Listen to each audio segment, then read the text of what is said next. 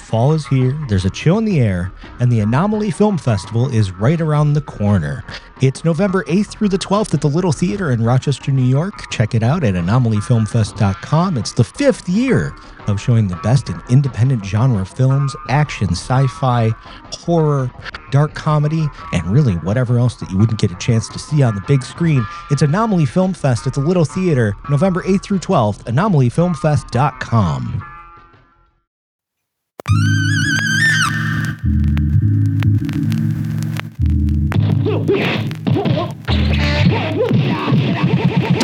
Masters of couch potato style, punches and popcorn.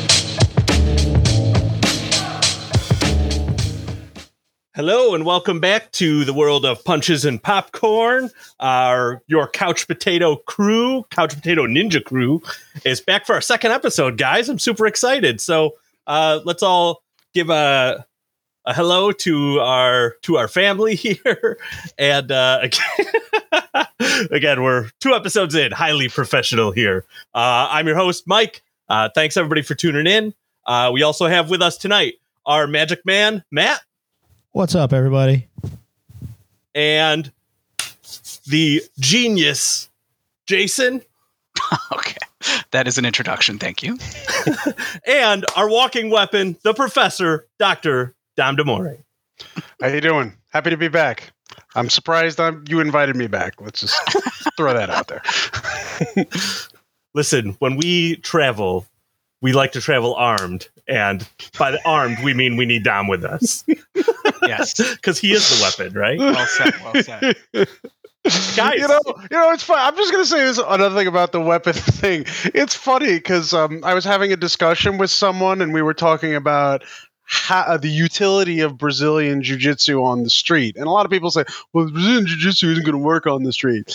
It would totally work on the street, but it's going to be messy because it's on a friggin' street, right? With pavement and stuff and people punching you in the nuts. So, but like, so someone asked me like, what would you do if someone pulled out a knife and asked you for your wallet? And I'm like, bro, I'd give them my wallet. I'm not going to take a knife. Like, it's just a wallet. I like my wallet. I got it in Madrid. It's kind of a fancy wallet, but I'm like, nah.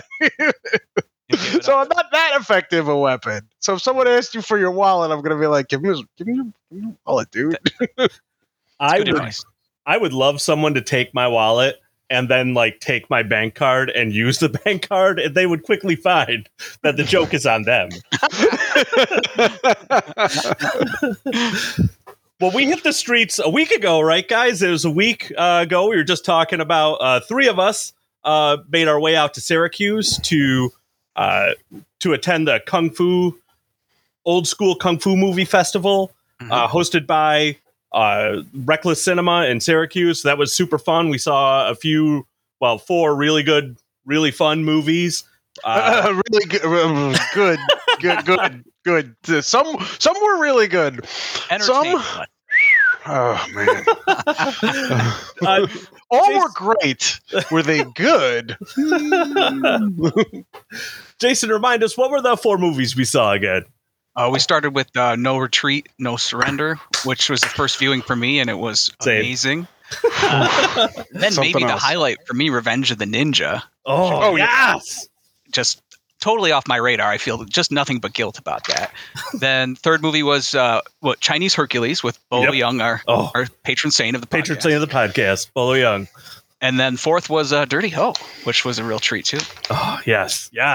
Yeah, I feel like at some point we have to cover all 4 of them, because all 4 of them, you said, were great. I have to call all in one podcast though to recreate. Oh, that would be special. That would be special. Dom, Jason, give me like one thing that from the movies we saw, what was a favorite moment? Dom, you go first. It was in Revenge of the Ninja when the protagonist is all ninja-fied in his dollar store ninja outfit, and he's sneaking through the high-rise building, right? And no one's detecting him. And then in a stairwell, a guy opens up. So he's in a stairwell. A guy opens up a door behind him, reaches over and pulls down his mask. And this whole time he had spike balls in his mouth because he spits them onto the guy, and they get on his face, and he goes, "Ah!" And it's clearly like a cut shot. You see him go cut, and then you see the guy's face, and it's like, "Ah!" And he's just like, he looks like he has jacks like embedded into his head, and I was just like, masterpiece. This is a masterpiece. That movie we have to review. Like it is all the best things about the 80s. It is the least sensitive movie. It is just the least sensitive movie. There is violence against women, children, and the elderly. Like it hits the Canon Films 4 quadrant. Oh yeah. And I'm dying for us to do a ninja film too, because again, right, if you grew up in the 80s, like, I mean, it was ninjas, right? Ninjas. That's, and I thought like Enter the Ninja is kind of the one that people talk about, or that kind of formed a lot of the tropes, but this one, that's something special. Jason, what about you? What was one moment you loved from those? I could go on and on, but I'll just focus on the introduction to one of the main villains from No Retreat, No Surrender. They're just on a street. He's a young gentleman, because it's like a teen movie almost, and he's just like the box. It's like a Sara Lee cake you get from like the grocer's freezer, and he's torn it open like Godzilla, and he just has this fork, just like leaning up against a car in the street. And it's just the greatest introduction to a villain I've ever seen, just hammering some Sara Lee cake and intimidating the neighborhood kids. And don't forget about the box of donuts that was on the hood next to him. That's right. He doesn't mess around. Oh, no, he doesn't play. And that was like the cleanest his face would look the whole movie. It's true. There's pizza or burgers. He had it all. He was yes. What about you, Mike? Oh man, well, part of me wants to say the like 85 hot tubs that were featured in Revenge of the Ninja. Yeah. But what I loved the most was just how much Gordon Liu loved his mustache in Dirty Ho. Yes. In general, I love Gordon Liu. He's the star of like all the best Shaw movies, including Dirty Ho. Might be my new favorite. That a fantastic movie, but it's just like the way he'd stroke that mustache. Like he just loved that. Like I have this mustache on, and so you know what? He looked like he was having a lot of fun in that movie, and that guy's such a superstar. Like anytime he looks like he's having that much fun, that's a win for me. So yeah, those were really good. That was a fun festival. It'd be awesome. Someday if we could convince the Little to do something like that here in Rochester, someday we can dream, guys. But we also got the opportunity to meet the authors of These Fists Break Bricks, Grady Hendrix, who's also written a ton of horror books that I know I love. Matt, I know, is a huge fan of those too, and Jason. And Chris Poggiali, who's a librarian. I love librarians, yay. So we got to meet them, really nice guys. The book is great. Again, it's called These Fists Break Bricks. If you haven't read it, check it out. It's a really cool, like coffee table style book that goes into the history of Kung Fu films. So check that out, and really hoping that at some point in the future, we might be able to convince those guys to bless us with their presence and come on the show someday. So again, we can keep dreaming, shooting for the stars, right, guys? Yeah, I think we can get them. I think they were, again, really friendly. They were charmed by us, yes. Yeah. Well, especially when I've got you two couch potato ninjas. Nobody can resist that couch potato style. Also, I feel obligated to say it. Support your local theaters. Seriously, support the small theaters. Like I live in Buffalo, the North Park Theater. If I can, I will choose that. I got married there. And we're talking about the Little, and we're talking about the Palace. So yeah, just a little. Support your local theaters. They do great work. This is where you're going to see the esoteric stuff. This is where you're going to see the good kung fu stuff. This is where you're going to get that quality. I mean, I watched RoboCop at an 11:30 showing one night randomly at my theater. You know what? You don't get that at the big theaters. You get that at your local theaters. So please, if you have a choice, choose the local theaters. Absolutely. And you also get, especially when we're talking about here on the sunny shores of Rochester, at the Little Theater, you get some of the best popcorn in the world. And Ass Punches and popcorn, we take that seriously. It's near and dear to our hearts. Okay, how much friggin' popcorn did we eat that night during 4 movies? A lot. Boxes and boxes. Well, like, we made like a field's worth of corn. It was ridiculous. It was not little popcorn. Oh man, it was good. It wasn't, but it was. popcorn, I mean, nothing is like the little popcorn. Yeah. So I dropped the ball. I totally dropped the ball. So Mike was like, okay, guys, we need to come up with a plan for what we're going to do. Because Mike is a very organized guy. Myself, I'm definitely like the absent-minded professor. Don't ask so Mike's my like, wife okay, about that. Dom, you need to find out when we're going to eat and where we're going to eat. Totally dropped the ball. So we just drank friggin' soda or as you guys call it, pop, and ate popcorn for 4 hours straight. Well, that 4 movies was like 6 hours, right? No, for 4 movies straight, not 4 hours. 4 movies straight. 8, like right. Even longer. Yes. And so again, we earned our punches and popcorn. We're serious about this. Yeah. This isn't just a title. This is a lifestyle. It's a lifestyle. All right, guys. Well, again, that was a really fun trip. It'd be awesome to see something like that happen here in Rochester. We'll lean on our friends at the Little, who again do awesome events, including the Anomaly Film Festival, our brothers, sisters in the Lunch Door Podcast family that put on. I'll talk more about that later. But again, events like that happen there. And let's get into our movie. We have a whole other movie to talk about tonight, right, guys? Mm-hmm. Yes, we're ready. All right, I am super excited to talk about this movie tonight because this is our first Shaw Brothers movie. So the movie we're talking about tonight is King Boxer, released in America as Five Fingers of Death.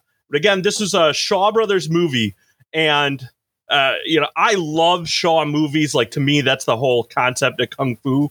So I just want to give kind of, for our listeners that aren't as familiar with Shaw Brothers, Shaw Studios, just want to give just a really brief introduction to Shaw Studios. So let's talk about Shaw.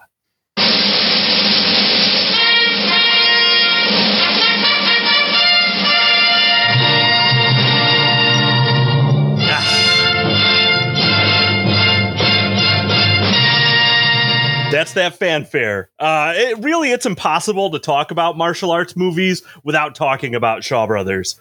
Simply put, when we think about martial arts movies, when we talk about kung fu movies, often we're talking about a Shaw Brothers movie. If you heard a kung fu movie clip in a Wu-Tang record, which is how I came across a lot of these movies initially, it was probably from a Shaw Brothers movie.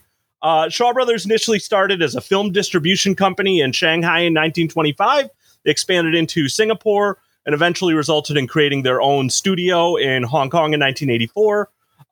Shaw Brothers Limited. Led primarily by Sir Run Run Shaw, over the next 30 years, Shaw Studios have produced over 1,000 films and become for many the face of kung fu films around the world. Shaw would really establish the gold standard of martial arts cinema into the 80s when they were overtaken by another legendary studio, Golden Harvest, to help produce the movie we talked about last week, Enter the Dragon, but was itself founded by disgruntled former Shaw Studios producers and executives, as well as a mountain of staggering executive mismanagement at the hands of Run Run's mistress, Mona Fang. But that's a story for another day. In fact, right, we know the director of our show tonight was one of those disgruntled employees. Yeah, right. As far as our movie tonight, again, we're talking about King Boxer. King Boxer was original Chinese title translates to number one fist in the world or number one fist under heaven, depending on who's translating it. Put Shaw Studios on the map internationally. King Boxer was what director Chung Cheng-hwa considered his magnum opus. Cheng-hwa was originally a highly successful action film director in Korea, but he caught Run Run Shaw's attention while filming intense action scenes on the streets of Hong Kong for his Korean film Special Agent X7. Brought over to Shaw Studios at a time when most of Shaw's kung fu films were dominated by Chinese directors, Cheng-hwa wanted to establish his own genre and style of kung fu movies, showcasing what he called a mystical Chinese story. In America, Warner Brothers, who was already holding on to the film we talked about last week, Enter the Dragon, would come across King Boxer and decide that Cheng-hwa's exciting action-packed adventure would be the perfect movie to test the waters for audiences here in the U.S. Renamed Five Fingers of Death, this film would blow the doors open for kung fu movies around the world, including Enter the Dragon, which would be released less than 6 months after King Boxer or Five Fingers of Death. By the way, I just want to throw out there as a scientist, if I were to discover a badass animal that happened to have 5 fingers, I would name it Pentadactylus mortem, 5 Fingers of Death. Like, it's such a cool title. I love it. Seriously, Pentadactylus mortem. Why'd you name it? Just Badass kung fu movie. Why not? Well, of course. Else would you name it? So, just throwing it out there. You know, I got to discover something. The problem is most of the badass dinosaurs only have 3 fingers, so it's like, or 2. So it's like, God damn it! Yeah, it falls in your court now to find that. All right, there you go. I don't even lead any digs, so like, I don't think I'm gonna be able to name anything. But it might take a while, is what you're saying. Yeah. All right. Well, our movie King Boxer. Let's talk about it first. What did you guys think? Have you seen it before? What were kind of your first impressions of it? I mean, I guess I'll go first. So I definitely enjoyed it. I think getting into the history of it and like what you're explaining, Shaw Studios, has sort of added another level for me. But you know, there's a lot to like in it. So I'm positive, but not like in love. Interesting. Mm-hmm. Okay. Dom, how about you? So this is as I said last time, I'm not as experienced with the kung fu, or I don't know if this term is pejorative. The chopsaki, is it pejorative? I don't know if I can I use that term? That's a lot of yeah. I'm getting shrugs here. So no offense to anyone, but those traditional kung fu style movies. As I said last time, I know the 80s style action movie a bit better. So this was a real treat. I had no idea this kind of movie was that awesome. I absolutely loved it. What I love the most about this movie, it's the furthest thing from a slow burn, but like, I was like, okay, they're going to put all their cards on the table and it's just going to be kind of monotonous, like ass kicking for the rest of the movie. No, man. The first act, good fighting. Second act, great fighting. Third act blew my mind. I was like, wow, this was a real treat. Like, my first time seeing this movie, I was like, this is awesome. This also, I totally could see the influence on more recent cinema. It's just very apparent that this movie influenced decades of martial arts movies, which was a real treat. Right. So the funny thing for me, the first time I watched it was immediately when we hear that the theme for it, for anybody that's seen Kill Bill, immediately you get, oh, I know where this comes from. I think we got a clip of that. There we go. Yeah, with that klaxon call, which interestingly enough came from an American show, right, Jason? Yeah, the Ironside TV show, which I guess was, I think, Raymond Burr, and he was like in a wheelchair, and so that's obviously Ironside.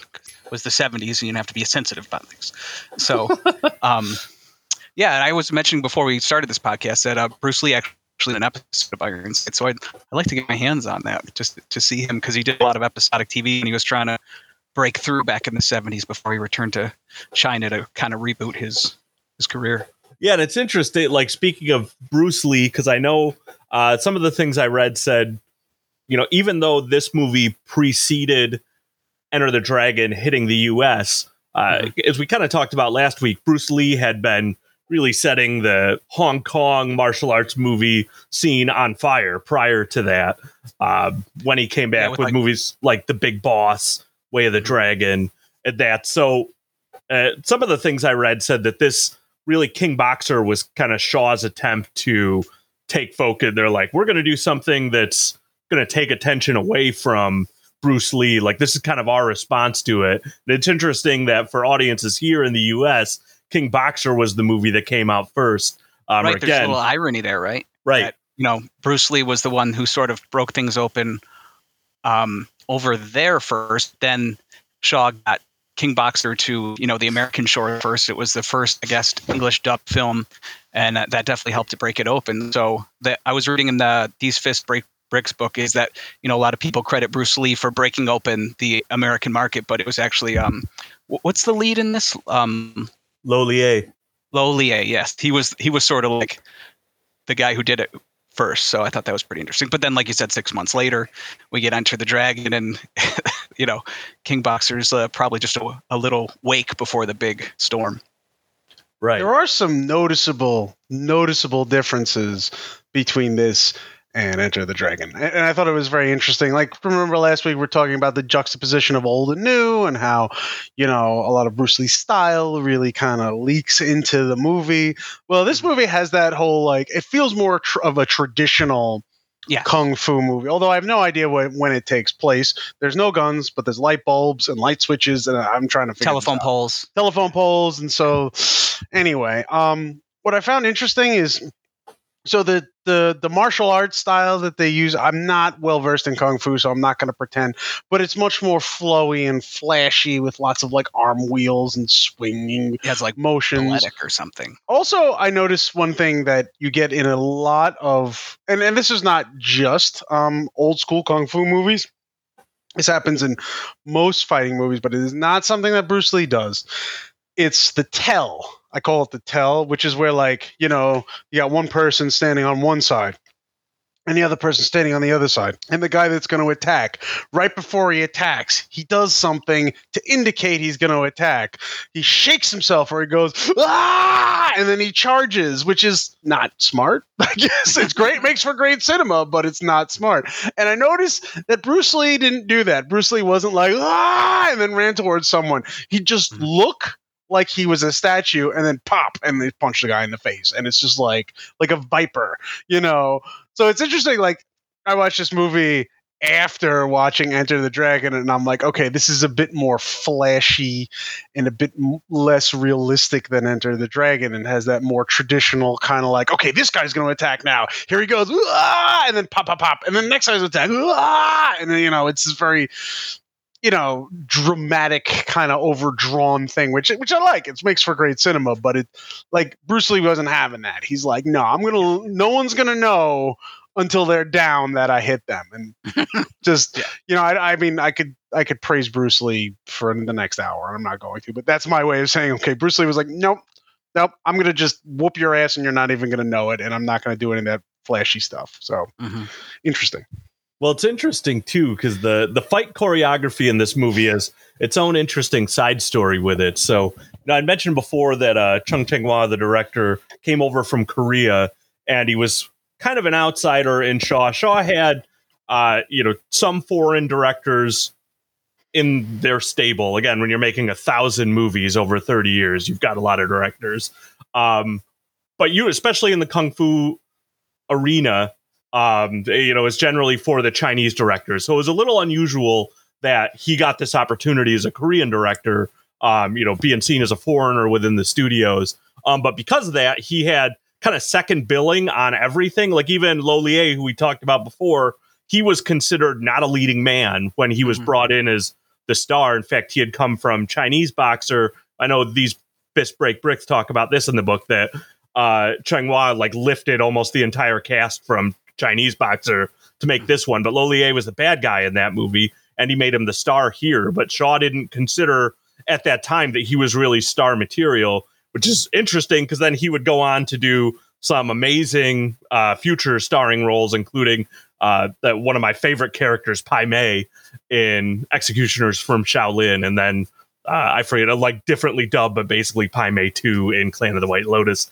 another fantastic this movie made him a star. Right. But so Cheng-hwa got second billing for everything.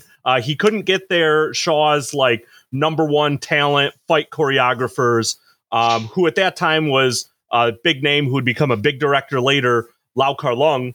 But he was able to get Lau Kar-leung's younger brother, Lau Kar-wing. And he kind of thought, well, if I get Lau Kar-wing, Wing and Leung are pretty close with each other. So if he's here doing the action choreography, Lau Kar-leung will just be hanging out with him and he'll just decide to help him out, which is kind of what happened. So even though Lau Kar-leung isn't credited as a fight choreographer in here, the stories are that he had a significant impact on the fight scenes here. And just an interesting side thing too about that family. Again, Lau Kar-wing is the younger brother of Lau Kar-leung, their father was a kung fu master. who was trained by a student of the guy that like every kung fu or Hong Kong martial arts movie was about prior to Bruce Lee, Wong Feng Hung, who, if you've seen Drunken Master, that's who Jackie Chan plays, or Once Upon a Time in China, Jet Li plays that character. But he was a real person, a real hero, and Lau Kar Wing and Lau Kar Lung's father trained from one of his disciples. So it's kind of interesting that there's fights here. Again, the action here has these connection in their fighting style to this legendary hero that I think there was like hundreds of movies made about this guy, again, even prior to Shaw kind of establishing their own martial arts base within Hong Kong. And they're still coming. I mean, probably a couple of years still. Right. And an interesting thing about Lau Kar Wing, sorry about the pronunciation there, he actually ended up having a pretty decent career for himself. He did like Jackie Chan's Armor of God and Jet Li's Once Upon a Time in China. So he ended up having a decent career, on his own, separate from, his bigger, like, more seasoned brother. So it was pretty cool. Right. His brother would direct some of my absolute favorite films from Shaw, including the 36 Chambers of Death. 36 I've got these of death, right? Well, that's an interesting thing too with this movie, right? That when these movies had come over to America, they get this alluring title. Except 36 Chambers did not come over as 36 Chambers of Death. That was Master Killer, which I don't know, to me sounds really boring compared to 36 Chamber of Shaolin. They should have stuck with 36 Chambers. But that's another movie. We'll talk about that one another time. That's right. But that one again, Executioner from Shaolin and a bunch of other great ones. So but they have that connection here to this film that we talk about tonight, which is interesting because this would also be like the last film that Chung Hua would do for Shaw, because then he would leave to go to Golden Harvest after this, thanks to the infamous Miss Fang. It's a question for you guys. When you watch this, did you watch the English dub or did you watch the Chinese version? Well, you go. Go ahead. I was just going to say, I actually ended up watching both because initially I did the English dub and then I felt guilty. So this morning I watched the actual original language version.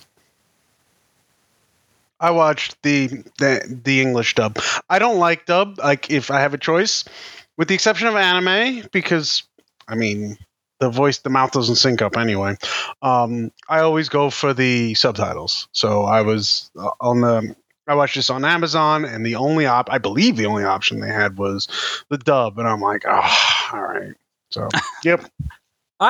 So I also usually am with any foreign language film, like to hear it in the natural language to get kind of the natural intonation and all that of the actor. But I got it with a lot of especially the Shaw ones. Like I listened to the dub first because that's how I came across. I know for me, like, it was that Saturday afternoon, like Kung Fu cinema to be on TV, or even again, just talk like Wu-Tang. A lot of this I came across because I'd hear it in a Wu-Tang record and be like, what movie is that? That sounds awesome. Tiger style. Tiger style. Right, exactly. So to me, it's like part of the charm of them is the dub that was done for it, right? So The Mystery of Chess Boxing is one of my favorite songs ever. Is that a kung fu movie? Because I will watch it. Oh yeah. Even if we don't do it, I'll totally watch it. Like I know, I rap along with that song all the time for the past 20 years. The Mystery of Chess Boxing. Yeah. So I'm not going to start because if I start, I'll wrap it on here. We'll say, but when we cover that movie, we need Dom to. We'll have to have a performance, right? Please no. A fun note with that movie, Dom, is that movie is where Ghostface Killer comes from. That's the villain in that movie is the Ghostface Killer, who's a fantastic villain. Also, introducing the Ghost-Faced Killer. Okay, you did it. See, you did it. Why? Gotta go get it out. And Ghostface Killer, the martial arts villain, has one of the other greatest martial arts movie mustaches ever. So right up there with Gordon Liu and Dirty Ho. All right, as far as our film, I know we were kind of talking before about the setting for this. So I did a little research and found it sounds like I don't think that Changhua really wanted it had it set as right. It's not really billed as this is a historical piece some of the movies that we are set in certain dynastic periods.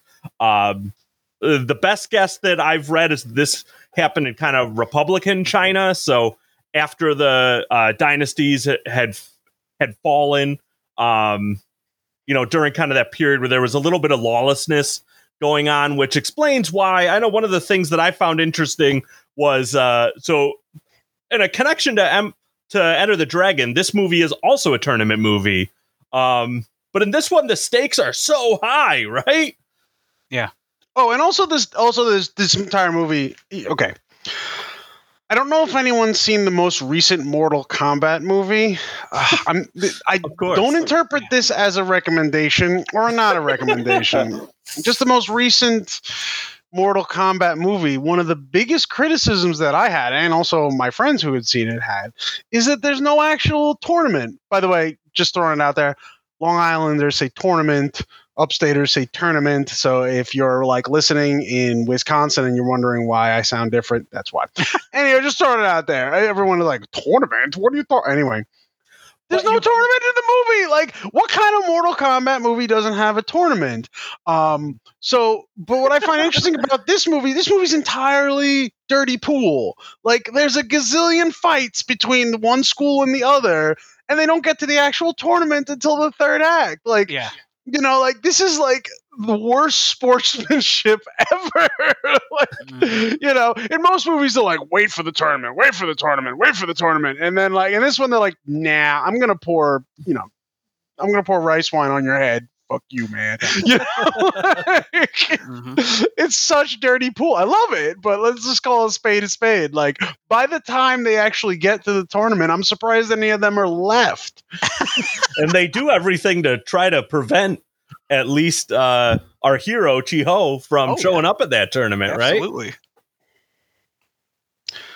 I just like that we actually had. I mean, I guess in Enter the Dragon, yeah, you have the tournament, but it's more you have a couple fights, and there's no concept of all right, you're fighting this person to fight this person next, right? It's there's fights here and there, and then the island gets invaded. But here, at least we see kind of the brackets going on, and so we get a sense of there's a tournament going on here.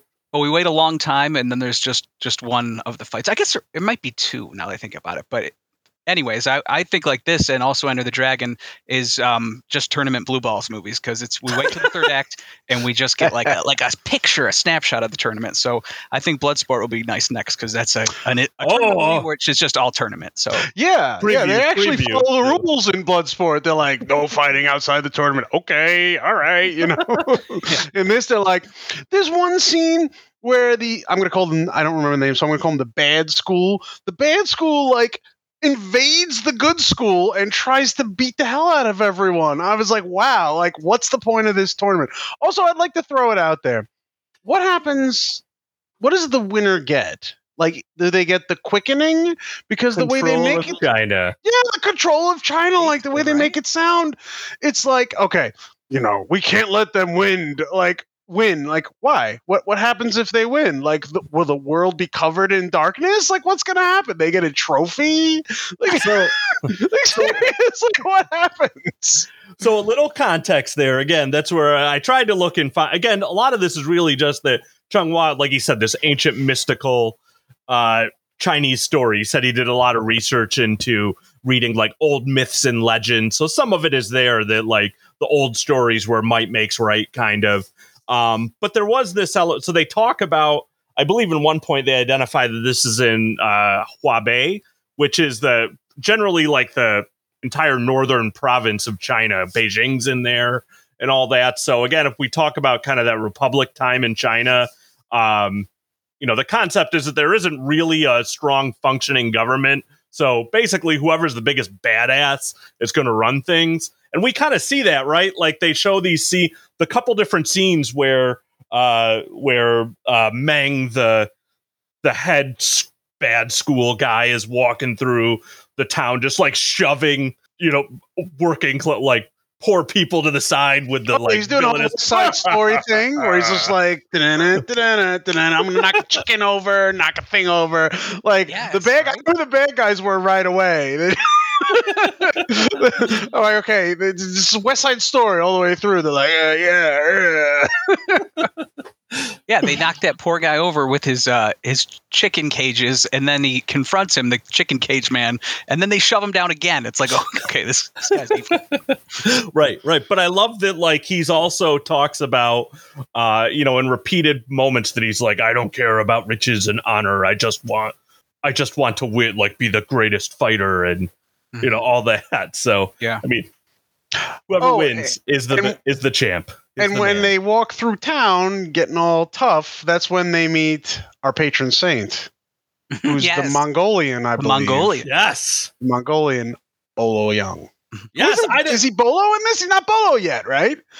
I don't know if that's a good question. I don't know when this came out, what he was credited. I'd have to look back and see how he was credited at the end of the movie. But I didn't recognize because it's also bald Bolo. Right. I've never seen him bald, and he's got the eyebrows too.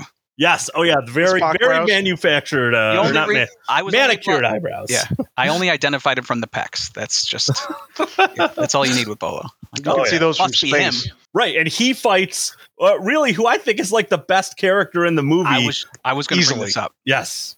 Oh no, keep going. I just was really happy that you also connected. What was it? Chen Lao? Is that his? Chen Long. Long. Yes. So, yes, our guy also with some fantastic eyebrows and a half bald. Yeah, that's what I would identify as like receding hairline, but potentially intentional. Dom, this is for you. I just want it. Why? Because I have a receding hairline? Is that where you're going with this? No, Is that what you're saying? cool. All right, okay. Not cool. Okay, I'm out. Bye. You don't even let me answer the I'm out. question. No, weapon. Exactly. Come back.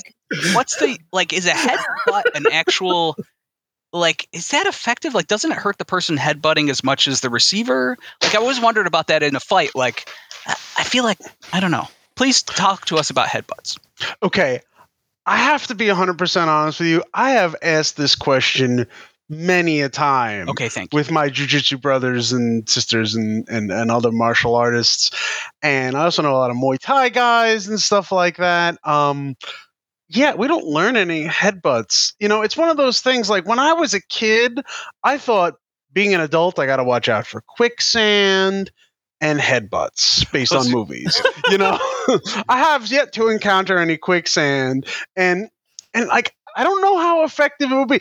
Don't get me wrong. Like if you were to whack someone with the top of your head with your frontal bone, that's pretty damn hard. So you could do some damage. But the thing is, it's your entire head moving forward. Right. So once again, how are you going to do it? You got to get really close. Excuse me. And then you got to, this beer's very good. Sorry. Excuse me. And then you got to cock your head back and then you got to bring it forward. And it just doesn't seem like a very effective move. Now, I don't know that officially, but like I said, most people I know aren't like all about headbutts. Right. One thing about the head is it makes for a great defensive tool. So if you're a good boxer, kickboxer, Muay Thai kickboxer, and you have good hands, the top of your head, if someone punches the top of your head, they're going to hurt more than you're going to hurt typically, which is why you don't want to punch someone in the top of the head. But using a headbutt as an attack, you know what? I think I'm going to ask some Krav Maga guys because, like, if any martial art uses a headbutt, it's them. That martial art is like quick and dirty. And that's not a criticism. Yeah. But I wouldn't headbutt. What if you miss? You smash your nose. It just seems like a high risk thing. It's like, okay. He's coming from off screen with that headbutt. Like he's jumping through the air and coming at you with his head and then connecting. So yeah, I'm just thinking about if I were to swing my head down and like get knocked to the side, like I could really do some damage to my neck. If I miss, I have all of this very sensitive stuff on my face, eyes, which we'll bring up later. Wink, wink. Please. That was nose, my teeth. I like my teeth. I think my teeth are very nice. I don't want to lose any of them. Like it just seems like you're asking for trouble. So I don't recommend a headbutt, but like I said, I'm going to ask around because there may be some martial art where they're like, it's like the secret headbutt technique. And these people that look like they're in a mosh pit just smashing people. So I don't know. I doubt it though. Yeah, the takeaway is let me finish my question because it was a good question and not a put down about your hairline. Oh, ooh, Well- ooh. Burn. Listen, again, we expect you to come. We expect you to come along with us when we go places. You are the weapon, so we, Yeah, I'm don't just gonna bite the start hand that headbutting. protects you. I deserve that. I totally deserve that. So, one of the interesting things about the headbutt, though, and it's escaping me now, the guy that did the commentary on Arrow for this was talking about how the whole reason they put that headbutt into the fight with Bolo, the Mongolian, was to show that for Chunlong, the headbutt is like his secret weapon, and that's really used so that later when Chihao finally faces him down in the bar there, he turns that headbutt around on him, right? Exactly. He uses that And that's right, and that's when we should that's used to emphasize like how badass Chihao is. Like, right. We already know this guy's super badass, but now his headbutt that took out Bolo, like it doesn't even do any. Like, exactly right.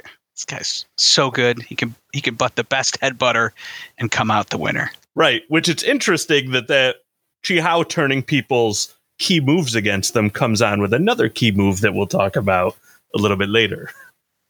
I'd also like to bring up. I'm sorry. What is eyebrow guy's name again? Is it Chihao or no? Chihau's our hero. Cut that out, please. Chunlong. Yeah. How his death made me sad.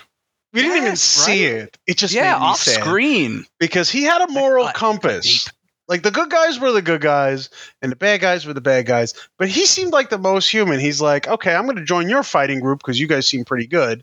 And I'm going to lie myself. And the only way I'm not going to lie myself is if you guys turn out to be really bad. And then he's like, wow, you guys are really bad. But, my honor. Oh, no. Yeah. But you know what? I'm going to do it. I'm going to leave you. I'm going to join the good guys because you know what? It's the right thing to do. And then the next scene, head. Yeah. Just his head. I'm like, no! He's the moral compass of the movie. And now and that he even has one. Yeah. Like he had redemption. Like he sort of like stole the movie for me. And then that head delivery was just like a real bummer. Brutal. And the Japanese. All right, let's bring this up now. Mm-hmm. I don't know if it was a cultural thing or just a coincidence, but the Japanese people are not represented well in this movie at all. Like you have those, murdery. So Chung-Hwa said that. Let me see. I have the quote from here, but basically he said that about the Japanese that how he was taught about the Japanese in school was how he represented them here. So, I mean, if you think that we're talking about the 70s, so if you grew up, in Korea, maybe in the 50s, you 50s, could, or earlier, you could imagine why they might, World War II have some not positive views of them. But yeah, he claims that he's like, all I was doing was representing them exactly how I was taught about them. Yeah, well, that's up with his teachers, is what he's. Well, that's pretty interesting because, like, the one guy is the lead is clearly like has no scruples, is just a terrible person, and his two lackeys, they look like cavemen. Let's just say it. They look like the Geico commercial cavemen. They have big brows, scraggly hair over their face. They never say anything. They grunt a lot. Like it's like, come on. Wow. Yeah, they're like cartoon characters. Absolutely. I don't even think they have dialogue. And which is funny because, like I said, I come from a more 80s style action movie where the Japanese culture, Japanese martial arts are considered like the pinnacle. Right. And in this movie, they're seen as just like animals, essentially. Mm-hmm. Right. Well, and in this movie, right, you have all kind of the traditional enemies of China. You've got the Mongolians, you've got the Japanese, and, all of them are defeated in this. It's interesting. I saw, again, I was mentioned in the commentary, they think that the head of the lead Japanese bad guy, mercenary that comes in, Okada, that it seems like he has the most close-ups out of anybody in the entire movie. Like he's frequently like show hit just that. I mean, he has a really good like menacing face, right? Also, can we talk about how his, obviously I love the presentation of the actual, the 5-finger, the glowing hand. Yes. But I always felt like the delivery, it was just almost like his punch was a little stronger. Whereas with him, again, the Japanese main baddie there, he would would kung fu chop the top of your head and split open your head a little bit. Right. And I was like, that's kind of cooler than the Iron Fist technique, because they're just splitting open head. I mean, obviously it's the 70s, so it's almost like a weird bad gouge. But the implication is he's hitting the top of your forehead so hard, and it even does it to one of the females at the end. Yes, this guy, right. Yeah, I don't want to call her the side chick, but the secondary woman who clearly likes the main character, but his heart belongs to his master's daughter, and she gets the chop right down the face. By the way, which totally kills my argument that the top of your head is good for defense. In this world, terrible for defense. In fact, you don't want a headbutt, because if someone knows that, you'll just run into an axe wound into your head. I noticed that. He goes chop, and she goes and turns around, and she's got this gash, and I'm like, that how. Wow! Did she get the? Did she get the hand from the villain from Enter the Dragon? How did that happen? Just right there. Put that on when the camera was off, and just tomahawk the head. Yeah, it was brutal.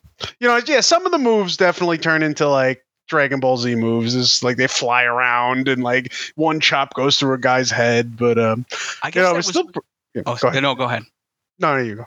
I was going to say that was kind of the innovation of the fighting in this film, is they used a lot of trampolines and stuff, which I guess they said they did use in other pre-Shaw films, but the way it was edited here, what the director brought to the table, he just had this because he was known as an action director in Korea, he brought in I don't know, there's just more of a muscular editing, and it kind of made a lot of that stuff sharper and kind of more visceral. So even just I guess a lot of the stuff what they tried to update with this movie was get rid of the long hair, and then that was a Bruce Lee thing with Big Boss and stuff, is they all have these kind of just I don't know, normal haircuts instead of these big long flowing top knot deals that they would have in the more costume dramas that Shaw's focused on. And I thought was really neat too is that this movie was made as a B movie, because again, the director's not Chinese, so they gave him a secondary crew. They'd swap his cinematographer out. Maybe they needed for other assignments. Mike, you might have brought that up already. So, but anyways, the point is that I think on the commentary, I looked that up, Mike. I think it's David Desser. Thank you. Yes. Commentary. Yes. And he was saying that there's proof that it was a B movie, because when Shaw took out ads, the A movies will get 2-page ads, and this only got 1 page, meaning it was a B movie. And then it ended up being such a success that Shaw then took out Run Shaw then took out the 2-page ad for this movie, saying it's it's the biggest hit. I guess it made $10 million in less than a year, and it was only cost $29,000 to make. So I just the little movie that could kind of is really impressive that way. Yeah, I read that and I think this was from These Fist Break Bricks. They said that when it came out in America, I think it went to Europe first, did really good there, opened in New York, I think March 73. And it just the moment it hit the screen in New York, it was huge. And then it was every market in America was we got to get this movie. We have to get this movie. They were saying when they got it in Boston, they opened it on a Sunday, because they were this is the first possible day that we can start showing this movie. We are going to show this movie. Mm-hmm. Yeah. And I think a lot of heart was put into this movie too. There's a lot of characters. They all have a lot of backstory. The fight choreography is gorgeous, and a couple other things to think about, with the fights. How many times did they punch someone and they went into a wall and the wall crumbled behind them, or they hit the floor and the floor broke? The scene where they fight in the dark is a masterpiece. Yeah. I was just this is amazing. It's funny. I was watching the movie with my wife. She watched the first 2 acts, and the third act, she had to take care of something, and she's like, I think I get the point. It's very good, but and she leaves. And then she's in the other room, and she just hears me go, whoa, oh my God, wow, oh, you're missing, so you got to see this. And I pause it, and I'm come back, and because it's just, there was just so much heart and so much love put into this movie. You know, all the creative ways of fighting, the styles, like the characters and their development. Like, it's Right. it's not, you know, the plot and the characters are not a backdrop for kick-ass fighting. Mhm. It's the whole picture. It's a real Right. production, yeah. And the character, like, you know, we talked about Chen Long as like the really dynamic bad guy that we end up liking with, and I almost anybody who sees this movie ends up being like your favorite character. But you have other really dynamic characters, like kind of the foil here, the guy that causes a lot of this bad stuff, Hun Long, who is the guy. He was like the star at this school that Chi Hao comes to. Like, you know, I mean, he was there. He was the guy. And then Chi Hao comes, and Chi Hao gets the Iron Fist technique. And then Chi Hao gets, you know, at least in his eyes, gets his girl. Yeah, and like everything this guy does, he takes a sensei. Yeah. Right. Takes his sensei, takes his girl, takes his prestige, takes his, you know, at the end, takes his spot in the tournament. Like, this guy, you know, so it's kind of fun then at the end that yeah, right, he's the Frank Grimes of this movie. Yeah, right. So is that redemption though? Because he's sort of like, is he like, I wonder this, like, is he trying to like be the good guy, or is he just trying to get revenge on the guy that, you know, took his eyes? That's what I couldn't figure out. I feel he's just like being a person, like he's flawed, you know. He's at the school, all of a sudden this guy comes in and becomes the favorite student, learns the ancient technique, and he's like, what the hell? You know, I've been putting my time. I'd be pissed too. I don't blame him. I mean, to go become a traitor is a little extreme, but then, you know, he pays the price. Side note, I love as the English major in me, the library board trustee in me, that Chi Hao learned the Iron Fist from a book.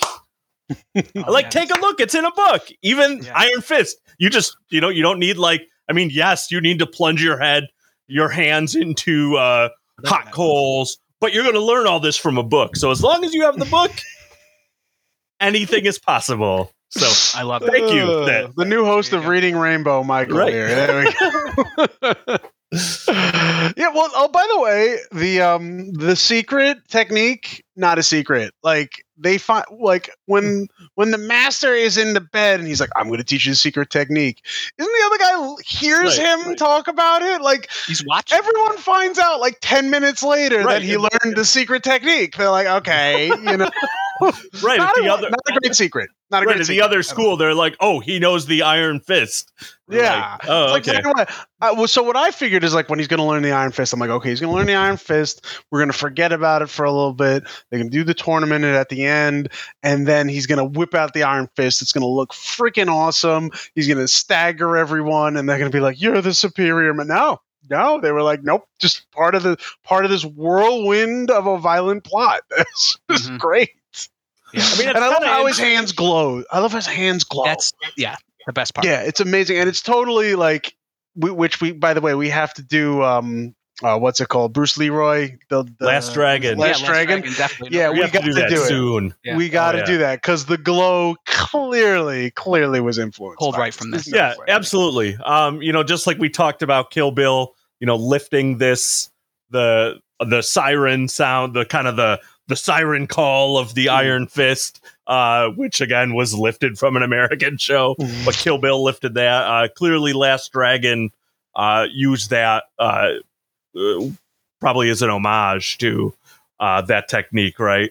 And like, you know, Shaw's also lifting from the past too. Like I was reading that, you know, the Warner Brothers like little shield there, their insignia. That's, you know, Shaw Brothers. They stole their little. It's kind of the same exact thing, just, you know, SB instead of WB. Right. And also, I was, you know, I think I just pulled this from the commentary, so it's not cool Jason knowledge, but, you know, there's even like elements from like the classic Western Shane in this about, you know, when the hero goes to the bar and he kind of takes the humility route and leaves without fighting, eventually returns to kind of make up for that. So, you know, there's a lot of lifting, and then, you know, and we're lifting. It was kind of like you're saying, how we're trying to Wu-Tang and sampling. Like, people are always pulling from their favorite stuff and kind of twisting it and making it new in their own art. So, Well, I Right. believe Mike mentioned this, but I'm going to bring it up as well.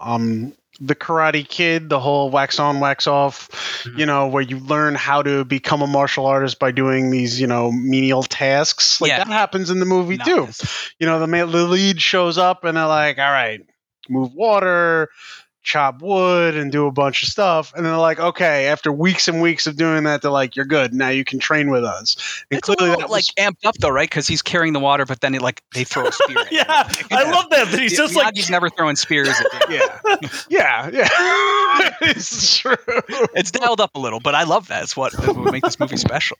Right. By the way, there's one scene where they throw a spear and it's clearly on a string, and it's absolutely hysterical. I'm not sure which part.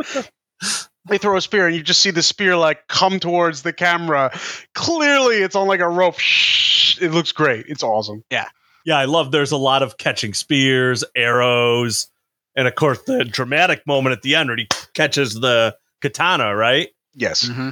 Oh, and then he like breaks it. That's such a cool that's badass. Catches it and then boom, just chops it. I feel like there's 20 animes that have ripped that off. Like seriously, it's one of the it's great.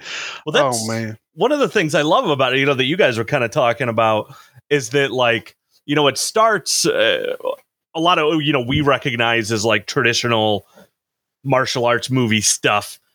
Some of that was actually created by this movie, but the whole idea, the training, the fights in the bar and all that, like all this stuff kind of happens. And it's like you said, you're like, I kind of get the point of this. All right, they're fighting. These two schools don't like each other. The baddest guy in town is going to win and be the hero and all that. And even with like the manual, you're like, okay, now he learns this sacred technique. It's like, for, again, us that were first introduced to martial arts movies via like Karate Kid, you're like, okay, this is like the crane kick, whatever. But then it's like when we get to the halfway point, which is interesting that it's after the first time that he kind of activates the Iron Fist. It just like everything just goes bonkers from there. Like we get the hand smashed in. We get again, spoiler alert for later topics, eyeballs ripped out, heads rolling, like people are getting cut, chopped, like old men are getting killed, women get killed. It's like everything just goes like the third act from the tournament to the end of the movie. It's just, I'm going to say it, balls to the friggin' wall, man. They just go nuts. And I was like, wow. Because sometimes fights in movies can get monotonous. You're like, okay, I get the point. No, I was just like, wow. They ramped it up. They did it again. They did it again. Like, oh man, that fight in the Sifu or the guy that runs the bad guys, the bad guy who runs the Bad Guy Academy in his house. That entire sequence was insane. It was wonderful. I could watch that over and over and over. Well, and it's amazing. Best choreographed fight scenes. All that is after the tournament ends. Like we get that moment, the like hero being lifted up that like in most movies, hilariously, like we think we saw at the end of No Retreat, No Surrender. You get the like hero being lifted up and the movie ends. But like in this movie that happens. And then we see what I have to imagine is like Bill Belichick's greatest dream that like the coaches meet afterwards, like after the Super Bowl shaking hands. But right, the bad guy stabs the other guy in the gut. Like, how many times do you think Belichick is like, oh, I just wanted to do that to Doug Peterson or it's so great, and I'm like, oh, what are they gonna do now? And they did it. That last scene in the movie, I was like, the revenge. Well, there was a couple parts in the movie where there's the whole revenge on killing the master. So the student has his master killed. This happens twice with exactly. Yes, right. Well, in Portugal, how Sensei dies too.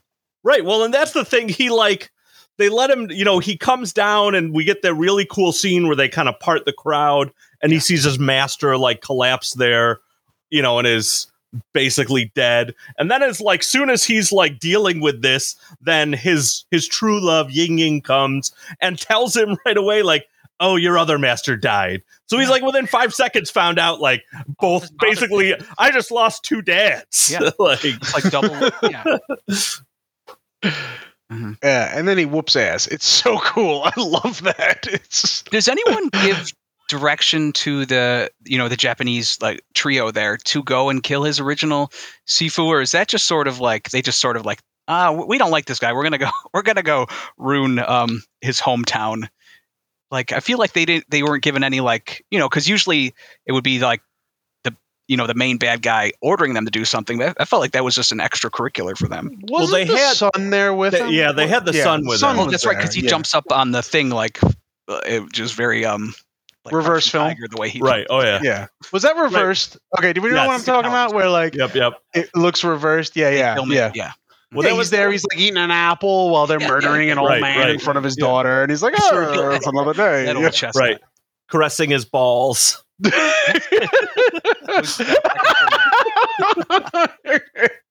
Which side note, more to say that, guys.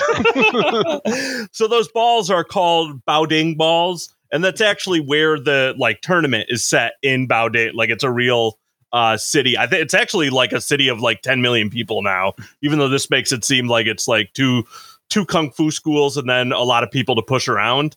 It's actually like a massive city, but these balls are like some of the things that this city is famous, or that region is famous for. So kind of interesting just practice to eventually do that with eyeballs, which he does very shortly after that. Yes. So I kind of feel like the time has come. We need to talk about eyeballs. This is some of the most notable things here. Eyes roll, and I mean literally roll in this movie. Mm-hmm. I'm hoping that this is an opportunity to use our esteemed doctor's advanced academic scientific knowledge.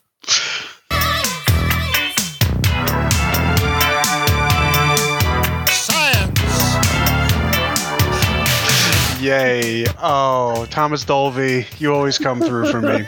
All right. So so I guess my last science segment was the snake venom stuff. So this one will be on, can you remove someone's eyeballs like that? And let's talk about some eyeball anatomy, because I was thinking about this. Let's talk about the movie. So if you haven't seen the movie in a while, basically they go all like Mo Howard style, and they just go, they take the two fingers and go, doink, and like the eyeballs come out. And I like that they like go directly into his hands, because then he just like rolls them on the ground. Yeah, it's like very clean that he gets those eyes. So if you look at a human eye socket, which the proper term is called an orbit, it's a lot deeper than the actual eyeball. So the eyeball is, for the most part, a sphere, although the cornea pops out a little bit. But behind the eye, you have a lot of fat. So if you were trying to remove, so like it's not too hard to remove an eye, but you have to get behind it. So the eye actually, it's interesting. It has 6 muscles. Each eye has 6 muscles that move it, and 3 nerves that control those muscles, right? So like, you have you have what are called the rectus muscles, which are the straight muscles. Rectus means straight. And if you've heard the term rectum, that's the straight part of your intestine. No one's laughing at that. No one's going to laugh at rectum. Rectum killed him. Nothing. Rectum damn near killed him. So those are the rectus muscles. They pull the eyes up, down, left, right. Okay, and then you have the 2 oblique muscles, right, that stop the eyes from like spinning too much and keep them kind of stationary, right? So the eye is pretty loose in there with those muscles pretty much holding it in. And then you have the nerves that go to the muscle. And then, of course, you have the nerve that goes to the actual eyeball, which is the optic nerve, right? And then behind all that stuff is a lot of fat. So if you just jab someone in the eye, all that fat cushions a lot of it, okay? So if you poke someone in the eye is going to sink in, and the fat's going to kind of like ease that. Don't get me wrong. If you push hard enough, you apply enough force, you could, smash through the eye, but that's a lot of force. Okay. If you wanted to actually pull someone's eye out, you'd have to kind of gouge it, which is, when you ever see those movies where they push their thumbs into their eyes or dig their fingers into their eyes, and then they would pluck it out. So if they wanted to use this technique, it would be more of kind of like a scooping dig than more of a poke and pull kind of thing. Now, don't get me wrong. The eyeball coming out is pretty easy. I'm sure you've heard of like athletes where like they're playing a sport and they bonk their head, or they some sort of trauma causes the eyeball to pop out and they like push it back in a little bit. So it's not too hard to get out, but typically the force can't be coming from the front. So if you want to gouge someone's eyes out, you can't be like knock knock knock and do like the Three Stooges thing and just prod them in the eyeball. You could try if you want. So, and also those eyeballs come out clean. They're just balls. Like, you got to think about it. You have 6 muscles on them. You got all these nerves on them. You got all this fat behind them. and to break an eyeball is even harder. So I'm going to jump to another movie. You know, in Kill Bill, spoiler alert, if you haven't seen Kill Bill, cover your ears for the next minute. She plucks the eyeball out of the enemy. And it's like, ah! Right? And then she puts it on the floor and steps on it, goes, that's not what happens. So an eyeball is actually really sturdy. No, eyeballs are super sturdy. It's incredible. Eyeballs are really sturdy structures. The white of the eye is called the sclera, and sclera means hard because it's a hard part of the eye. When my students, I teach some anatomy labs every now and then, and my students dissect like cow eyes or sheep eyes, and it's always funny because they take the scalpel and they're like, try to cut it and nothing happens, and like, and they try to cut and nothing happens, and they're like, I can't cut through this. I'm like, you got to put some energy into it, because, and you know what's funny is some of them, you know, they're still cautious and they eventually cut through. The other ones just go stab with the scalpel and stuff sprays everywhere. I'm like, I didn't say that. Okay, but anyway. The eyes are tough. Eyes are tough. They're made dense, irregular connective tissue. The sclera is really hard. So, yeah, I mean, it's going to be really hard to fully damage an eye, and to get it out, you kind of got to dig behind and pull out. So there's a little eyeball anatomy for you in case you're interested. Not that we endorse. No. I mean, I had my disclaimer: do not handle a venomous snake. Here's my disclaimer: if you don't like someone, don't gouge their eyes out. Also, the other thing I've learned from this is that apparently eyeballs are not the sumptuous treat that Indiana Jones and the Temple of Doom would make us believe they are. Oh, that movie. The things they eat in that movie upsets me. I'm sorry, as a herpetologist, when they're like, it's snake surprise, and they're like, what's the surprise? They cut it open, and there's a bunch of baby snakes, and they're just eating them. I'm like, this is the most, and I'm going to say it, you can edit it out, this is the most fucked up thing I've ever seen. Like, it really is. And I've been to the dark bowels of the internet on bad days, and still, Indiana Jones and the Temple of Doom, I'm just like, what? You know, did you even cook the snake first? Did you shove the babies back in? What the? Yes. I'm just proud that we were able to bring snakes into a movie without snakes in it. Chilled monkey brains. It's like in the head. Like, come on. Well, yes, no gross eats in our movie. I cannot wait until our next movie discussion to see what interesting science facts pops up next in Bloodsport that we see. You come to us for kung fu. I'm thinking, Jason, I was watching a movie the other night not because of our podcast, because Bloodsport's, I just got HBO Max, and I'm like, or HBO, whatever the streaming service is, and I'm like, Bloodsport's on this. I'm going to watch Bloodsport.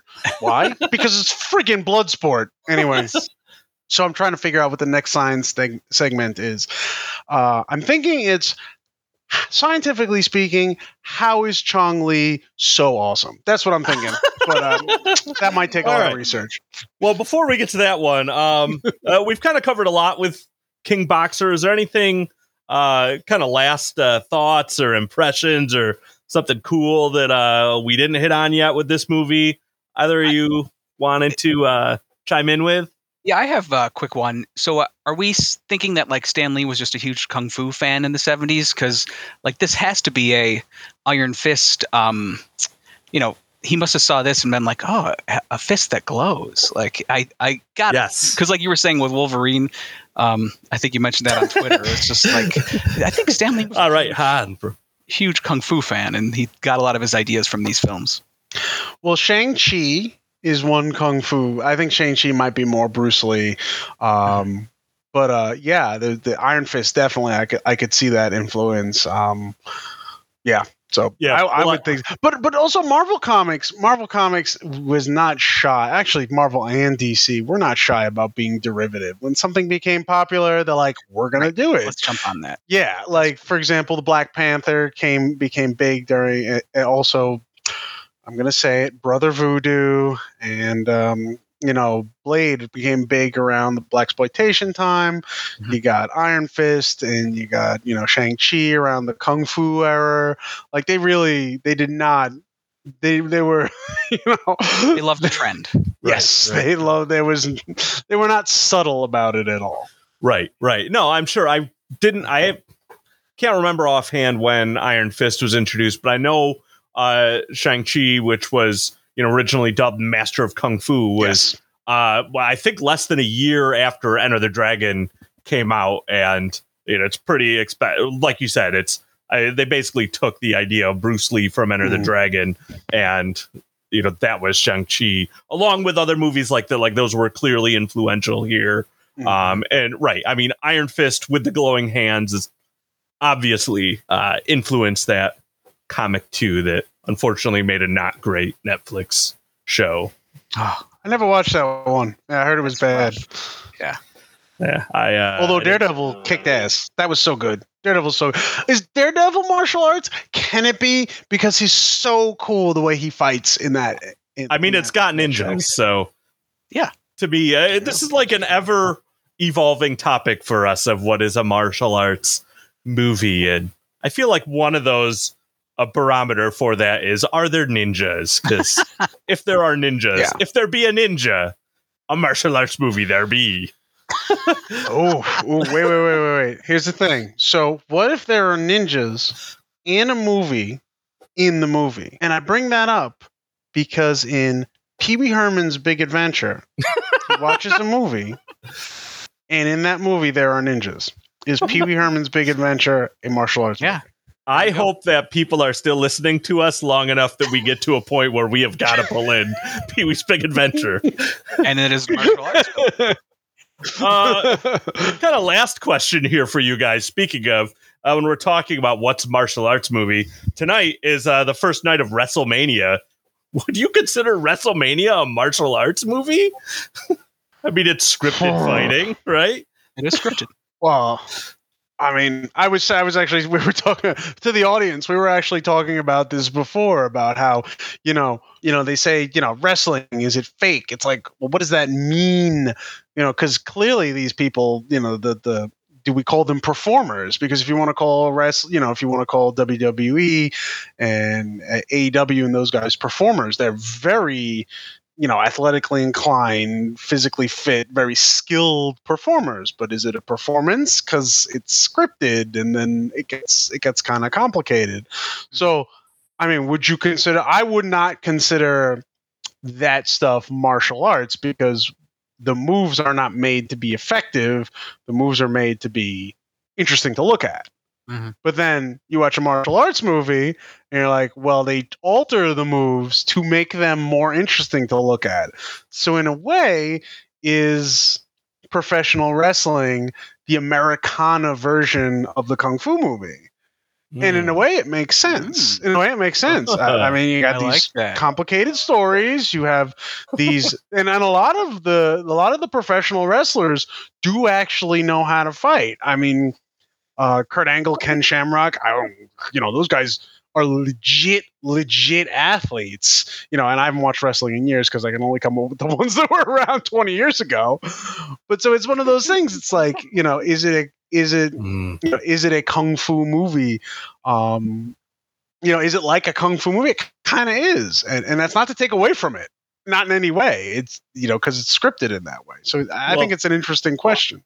If you ever want to know if any of the professional wrestlers, can fight outside of the scripted thing, just Google, anytime like a fan or someone enters the ring, just the relish on their faces. They literally beat the shit out of whoever comes in. Yeah, but it's also like the techniques that they learn to perform. How well would those they don't train to do them against the resisting opponent. A lot of them have trained in those techniques beforehand, so they know how to. But So it's just an interesting question. I mean, in a way, like I still think that in a way, professional wrestling is the Americana version of kung fu movies. which I like it. a great thing because they're both good. Yeah. So maybe next year we have an episode on WrestleMania. Is what I'm hearing. All right. All right. A lot of the wrestling moves, just to be quick, a lot of wrestling moves, are clearly like, come on, that could never work in real life. But a lot of the wrestling moves are actually based on real wrestling moves, real martial arts moves. So, who knows? Yep. Yeah. All right. So any final thoughts, guys, for King Boxer before we close this down for episode 2? I'll just quickly say, just any movie that sort of like, I don't know, opens people up to a new genre, because it sounds like this definitely did for, even not just America, but even, I guess it was big in London and stuff like that. So just that it kind of opened this door to this fandom, or, created a fandom outside of China is pretty great. So that alone makes me a fan of this movie. My thoughts. I thought it was a really well put together movie. I mean, it was a martial arts movie, but the martial arts aspect was gorgeous. Yeah. Everything looked great. It had just enough realism, but also just enough like non-realism, like you're saying with the trampolines, and clearly a lot of stuff was exaggerated just to put it right in that spot. The movie was made with so much love. It really was. Like, you could tell, like, the actors, the director, they're like, this is not just a movie. They're like, we're going to make an awesome movie. Yeah. Maybe even to prove something. That might even be maybe they were trying to prove something. I don't know. But I just, I love watching a movie where you can tell that everyone put 110% into it. And this is that kind of movie. And I respect that in any genre, but especially the martial arts genre. Right. Yeah, I mean, you said it, and I love that's one of the things that I love about this movie, that, for Chung Ching-hwa coming over, from Korea, trying to establish himself. This movie is really like his mic drop on Shaw Studios, that he's like, you don't want non-Chinese directors to handle these movies that are your bread and butter. But I'm going to come in and I'm going to make this movie, and it's just this wild, beautiful, exciting movie. And then he would leave and go over to Golden Harvest, who would make a bunch of other fantastic movies that we'll definitely cover a ton of those also. So it's kind of like, yep, I told you I was going to do this, and now you can have your mistress running things while I go and help make this company way more successful than yours. All right, so awesome discussion, guys. I am very excited for our next episode to come. We've already kind of we've definitely have talked about it before, but in case you didn't catch on the hints, we are going to complete. We have a trend going right now, and we are going to complete this in a triumvirate. So we've talked about tournament movies and Bolo Yeung movies, and we are going to come to what is really my favorite tournament in a movie, the Kumite, and Bolo Yeung just going ham in the great Jean-Claude Van Damme classic Bloodsport. So Chung Lee.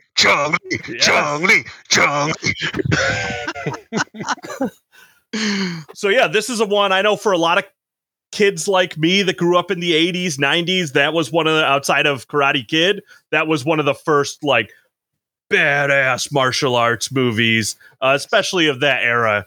So I'm excited to talk about Jean-Claude Van Damme, because again, a lot of us that grew up in that era, he was kind of the face of martial arts movies at that time.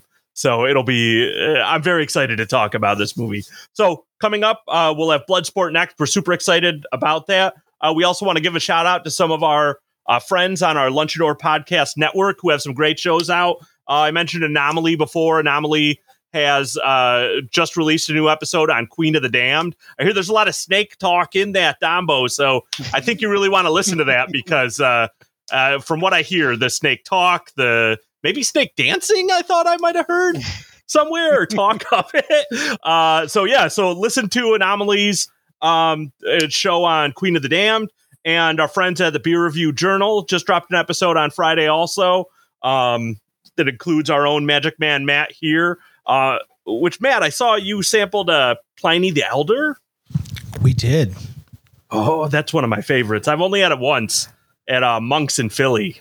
Me too. I got lucky and we made a friend out in LA and she sent it out to us. So it was it lives up to the hype. Nice. Not to spoil the episode.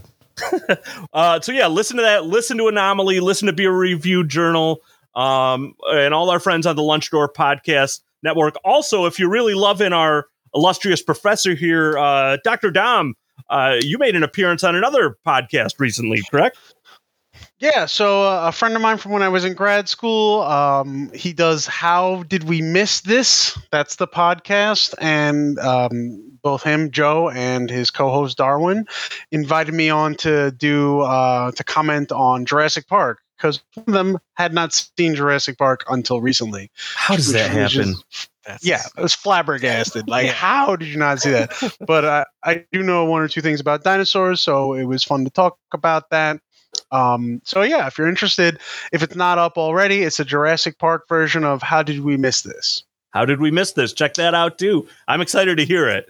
So yeah, listen to those. Listen to all our fellow Lunch Door Podcast Network shows. Lots of great stuff happening there. If you want to reach out to us, you can find us on social media. We're on Twitter at Punches N Popcorn. That's Punches N with an N, like Guns N' Roses, because we're like the Guns N' Roses of martial arts podcasting, right? Is that fair to say? So yes, we're on Twitter at Punches N Popcorn. Same handle at Instagram at Punches N Popcorn. And if you want to reach out to us, you can email us. Also, spoiler, punchesnpopcorn at gmail.com. We'd love to hear from you. We actually got our first listener email this week from one of our listeners, Matt. Gave us really awesome feedback. So yeah, we'd love to hear from you. However, you kind of interact with us through Twitter, Instagram, or an email. We'd love to hear what you think about this. Again, we're seasoned professionals now with 2 episodes in, but we'd love to hear your thoughts. And also, what other movies? What should we cover next? We said we're doing Bloodsport next, but what else should be in our hopper? So yeah, we'd love to hear from you. Reach out to us, and otherwise, until next time, keep it couch potato style. This has been a presentation of the Lunchador Podcast Network.